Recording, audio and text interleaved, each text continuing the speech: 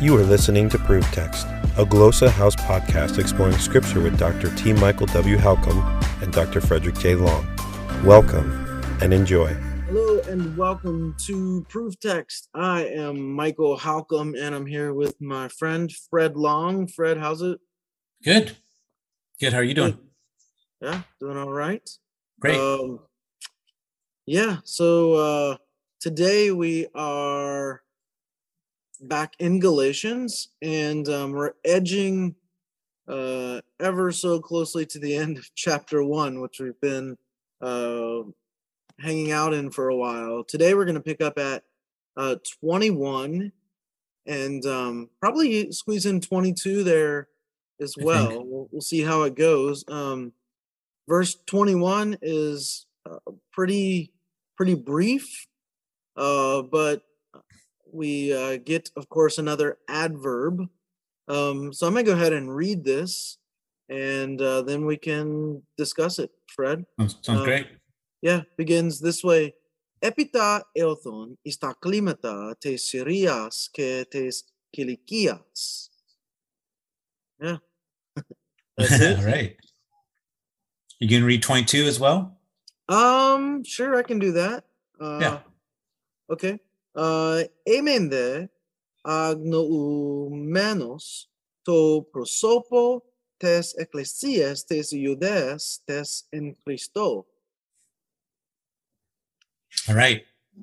So we see in 21 the epita. Epita. So this is the conjunction or the adverb that we saw at the beginning of verse 18, and it's showing a sequence. Mm-hmm. So next in sequence, and in this case, it kind of functions as a conjunction. I would say it's certainly a connector.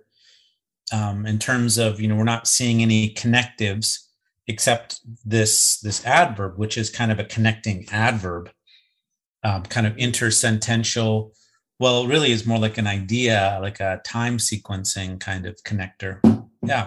So then we have elthon, one of the dirty dozen second aorist verbs that you learn when you're in beginning Greek. Really, there's probably a dirty couple dozen such verbs that have stem changes. I came. So then I came into ista klimata. Tes Syrias, ke tes Cilicias, into Syria and Kilikias, Cilicia. Yeah. Cilicia, I mean. Cilicia, there you go. Cilicia. I'll get it eventually. Sicily. Yeah, no. He's in Syria and Cilicia, I mean. Yeah. Cilicia. Or we could I suppose use their more common designations, right? Syria, where he's typically referring to Antioch, and Cilicia is actually his old stomping ground, right? Tarsus, where he's from. So we're thinking of southeastern Turkey when we think of Cilicia, and we're thinking of sort of the just to the east of that when we're thinking of Antioch, right near the north of, well, not near, but quite a bit a ways north of Jerusalem and those sorts of things. So Asia Minor, as it would have been called. Yeah. So what? Yeah. So how long was he there? Oh man, yeah, that's. I don't know.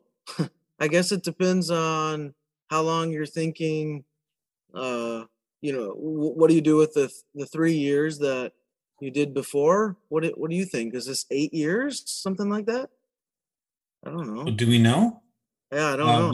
We just had 3 years after, and then we don't have any other time designations except that he's been 15 days, and then. Yeah, I mean, so it could be within the same year, right? Okay. Yeah, I mean, we really just don't know how long we do get 14 years, and that's in 2:1, and that's with Dia through 14 years. Now that, I think, then begins to help us. I think that may be the not the additive or summative, but the reference point after being with Christ, God revealing Christ in him. So that would be 14 points to that point since his conversion or his turning around. Yeah. So if you take those 3 years and then you add to 14, right? So you got 11, but it could be as few as 9, right? Depending on how you count years, like you were talking about in a previous episode. So it's a little challenging to work out the chronology here. It's not necessarily impossible, but it's certainly challenging. You get, is it in Acts 11, 26, 25 and 26? Yeah, 25 and 26, where he's got Barnabas with him, and he goes to Tarsus, right, which is in Cilicia. Or sorry, Barnabas went to Tarsus to look for Saul. So we know he's there, and he found him, and he brought him to Antioch. So it's the same place, right? It's Syria and Cilicia. It's just by 2 different names. And it says, so for a whole year, Barnabas and Saul met with the church, taught great numbers of people. The disciples were called Christians first at Antioch, which is Syria. Yes. And then we get, during this time, some prophets came down from Jerusalem to Antioch.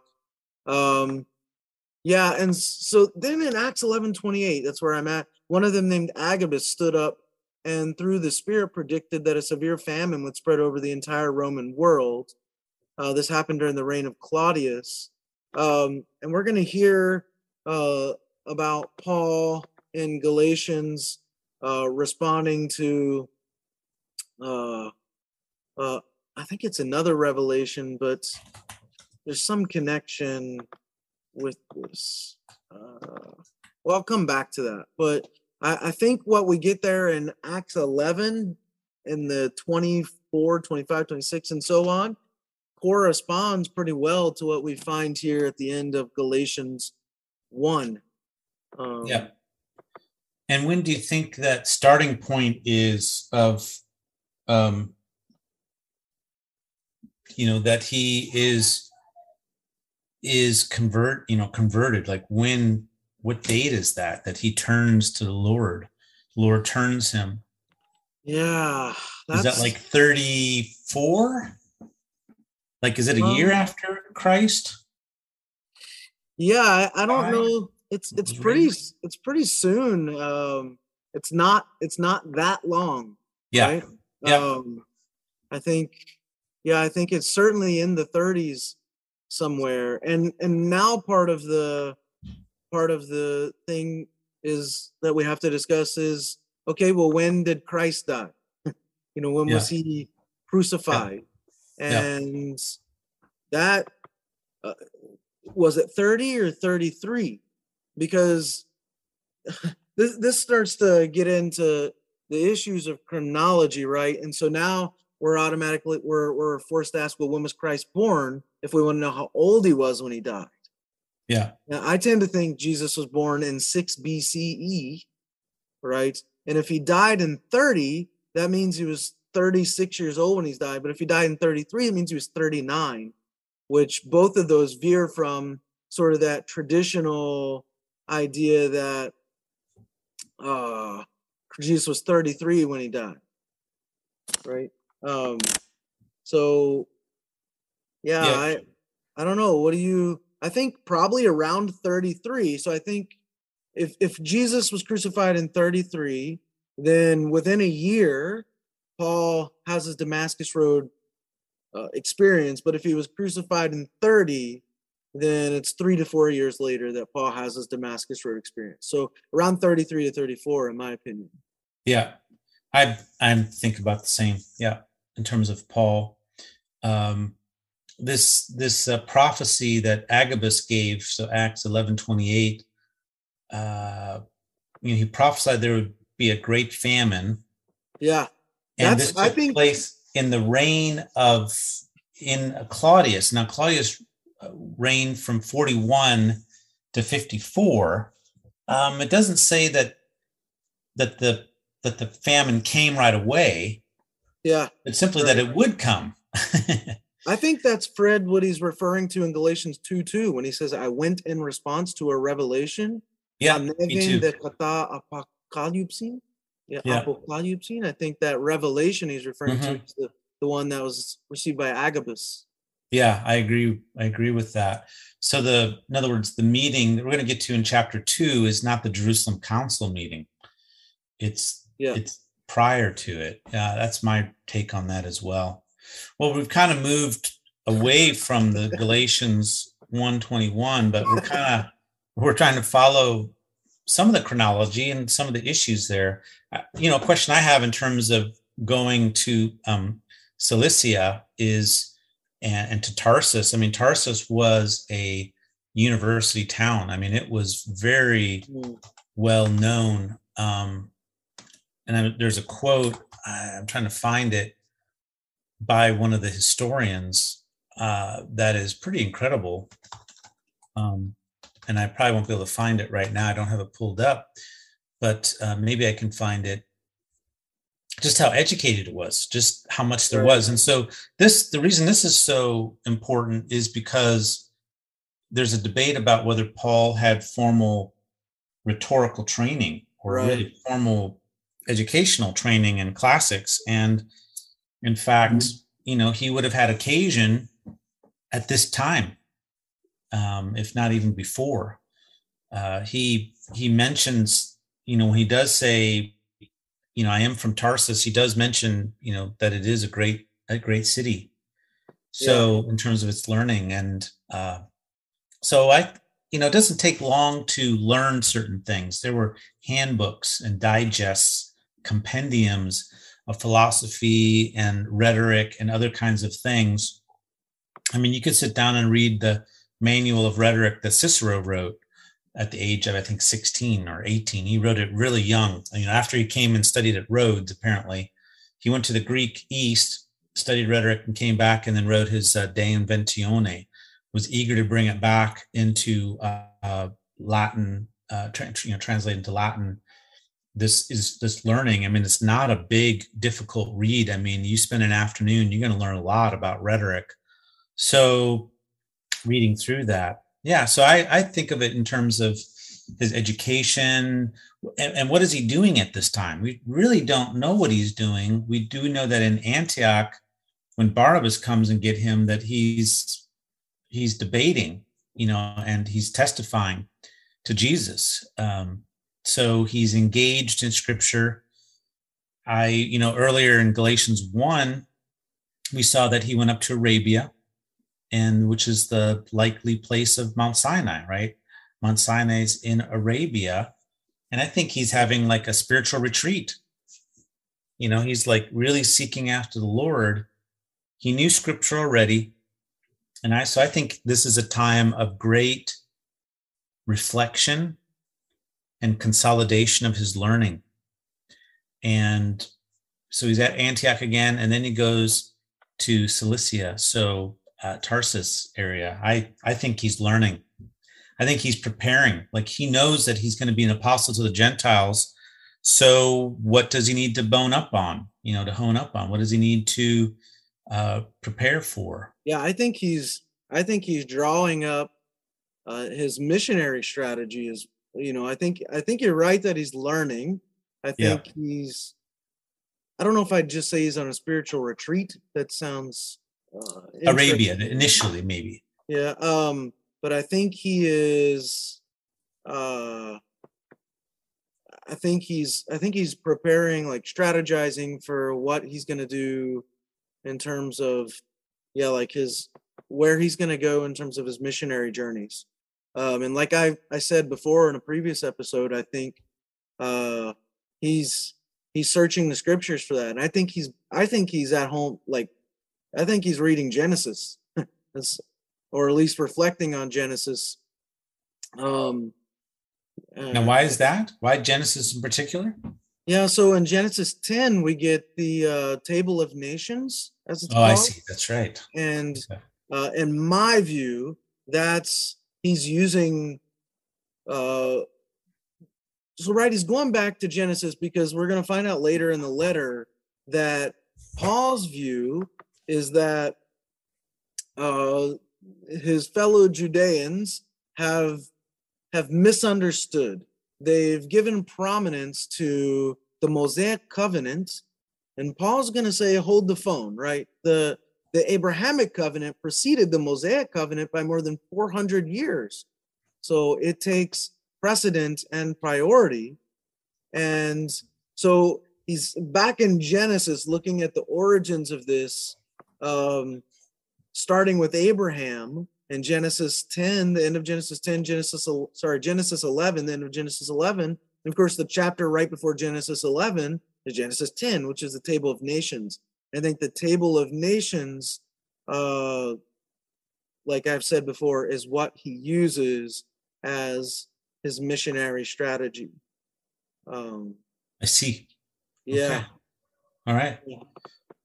So let's go ahead and take a break here, and we'll come back. Let's hear from our sponsor. We'll come back and we'll finish this episode by looking at chapter 1, Galatians 1:22. Looking for creative ways to launch your biblical language studies to the next level? We here at Glossa House create resources with you in mind. We've created a stock of innovative and cutting-edge audio, video, digital, and print resources to help you reach your language goals. Visit glossahouse.com to find what you've been looking for. Glossa House, language resources for the global community.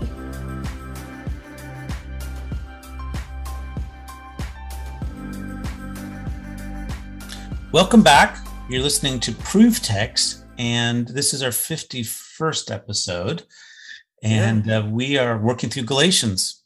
Yeah, and we're right at the end of chapter 1, just a few verses away. And we're going to be looking at 122 at this point. And Paul is in Syria and Cilicia. And then he's going to add something to that information. So he went into the regions, and then he said he adds something. What does he add, Michael? Yeah, so he went into the regions of Syria and Sicily. Sicily, and I got you messed doing me up, dude. You've messed me up. He's in Sicily. Cilicia. No, Cilicia. So what do you mean? What does he add? What, you looking at verse 22? Oh, yeah. Yeah, the de, right? It's a new development. Oh, okay. All right. I was thinking it's somewhere completely different. He's adding a new step, a next step. Moreover, or additionally, whatever, I was unknown by face, or unknown. You could do by presence or face there, I suppose, to the assemblies of the Judeans, those in Christ. Yeah. Okay, there you go. So a couple things to look at is, what is that construction at the start? Emein agnoumenos. Yeah. So we're looking here at a present participle. Yeah. Yeah. And what's the construction? So I don't know. What do you mean? Periphrastic, right? Also, you have the emi with the it's a form of emi with the participle. So whenever you see participle, you have to ask, what construction is it in? What type of participle? And this is a periphrastic. And so it's present. You're keeping me on my toes here, man. What? You're keeping me on my toes here. Yes, absolutely. This podcast is to keep us on our toes. So I was being unknown. Yeah, I was still unknown. So that's what the NASB adds, is still, which might suggest an eti, but the eti is not here. So they're trying to convey this idea of he was continually not being recognized. And then we probably have a dative of respect with respect to my face, by sight. The translation says by sight, literally face. So people didn't know what he looked like. Okay, so I mean, we still don't know what he looks like. We just have some pictures of him and some descriptions. Apparently, he was balding, short, Yeah, a bit bow-legged. homely with a big nose, bull-legged. Yeah, Yeah, bow-legged. apparently. Yeah, Yeah, yeah. yeah. So he was being unrecognizable in face, and then assemblies. And we've talked about the idea of assemblies. The church assembled, the governed assembly, the assemblies of the Judeans. And then what do you do with that extra article, tes? You have tes in Christo. How is that functioning? Yeah. So it's functioning like sort of those, right? The ones. Okay. So you can take it kind of making a noun, kind of nominalizing the in Christo. Yeah, nominalization. Yeah. Yeah. Yeah, I think that's one possibility. I think another way is to say that it makes the modifier in Christo a modifier, like that is it's tagged as modifying ecclesias, the churches. So it puts it into the second attributive position. And that's probably how I would take it, is that in other words, it's forming a second attributive position modifying construction with en Christo. Tell people what you mean by that. People might not understand. Well, okay, so basically when you have adjectives which modify a noun, any kind of modifier that modifies a noun, there are certain positions that they can be placed in regarding that noun. And the article here, the tes, which is dative plural, feminine, the article helps demarcate which position attributively the modifier is in. So the most unmarked is to just have the article, tes, then the modifier, adjective or prepositional phrase, and then the noun. So you would squeeze en Christo between tes and ecclesias. Yeah. But Paul doesn't use that construction here. Instead, he repeats the article and then has en Christo. And I think this is a way, this is called the second attributive position. And I think it's a way to stress that modification because it creates an unnecessary article. It takes up more space. It's a little bit more difficult cognitively. In certain senses, it's a little bit more difficult. And so, but it highlights the in Christness of these assemblies. And it's stressing that more than it would have been if it was simply tes en Christo ecclesias tes iudeas. Yeah. Now, when I first started learning Greek, I was taught or given the impression that, well, word order doesn't matter in Greek. Like words can be in any order. Yeah, and the more I came to study Greek, the more I realized that's a great fallacy, right? Yeah. And I think maybe a better way to talk about it is word order doesn't determine meaning, but it certainly is still important and determines things like emphasis. And there are certain word orders. I mean, right? The article often tends to precede the noun. The preposition tends to precede the noun, although we do have some post-positioning in the New Testament. Prepositions, yeah. But these sorts of things as well, right? So word order does matter. It doesn't determine meaning, but it does matter. Yeah, it contributes to what's called information structure. So status, it can help disambiguate reference. There's certain ordering principles for pronouns. This gets into some high-level discourse Greek features kinds of things. The work of Stephen Levinson, for example, Discourse Features of the Greek New Testament. It's a great book, really important to work through, but he tries to nail this down and come up with some rules to explain these kinds of things. What's in focus? What's continuing in focus? That kind of thing. So yeah, word order, some of it is constructional, but I think in Greek, it tends to think of things in chunks. So typically, periphrastic participles that are working with the form of me typically are close by to each other. But they can switch in order. Sometimes the participle is placed fronted. And I would say that's for stress on that verbal attribute that's ascribed to the subject. And the periphrastic construction is often not needed. Like it's a special construction, but you can switch the order of the two components. And then sometimes you can have intervening modifiers and objects, and then the participle can be really moved far away from the me verb that it's working with. And then Stanley Porter says he questions those instances as really being periphrastic. He's like, there's something else going on there. So that's a matter of debate. But there's typically think in terms of chunks of things that belong together. Prepositional phrases will kind of chunk them, the things belonging to the prepositional phrase and the modifiers of the elements of the prepositional phrase. Those will be together.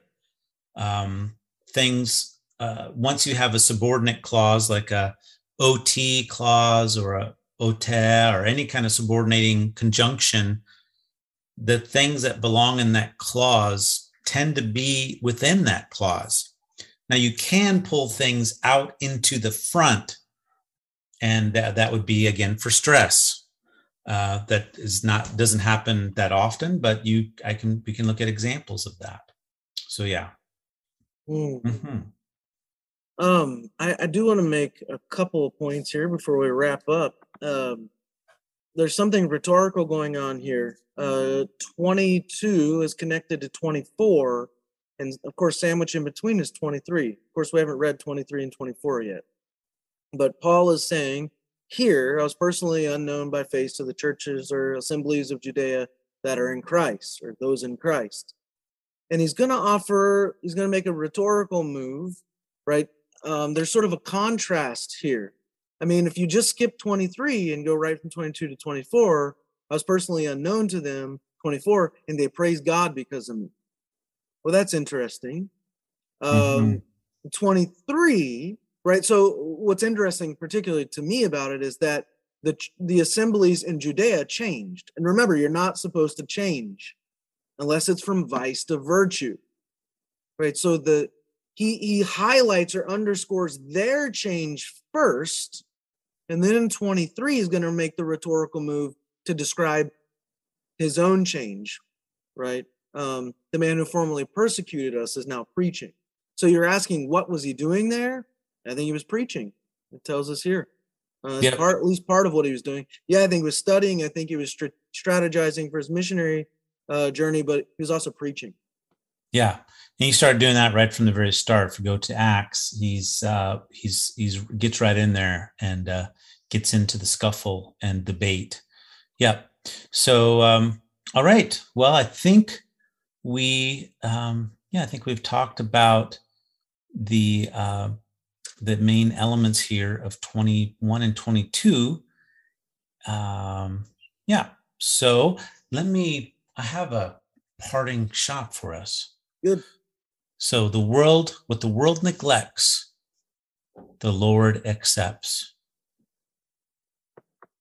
By Deborah Brody. Yeah. So I guess that's relevant here because Paul was potentially a rejected, but the Lord accepted him. All right. Well, Fred, thank you. And thank you all for listening. We hope that you'll tune into the next episode. And hey, feel free to share the podcast. Help spread the word. We want to get good, solid scripture teaching out to as many people as we can. So help spread the word, and we'd really, really appreciate that. So Fred, thanks a lot. You're welcome, Michael. Take care, everybody. We look forward to having you listen to us next time.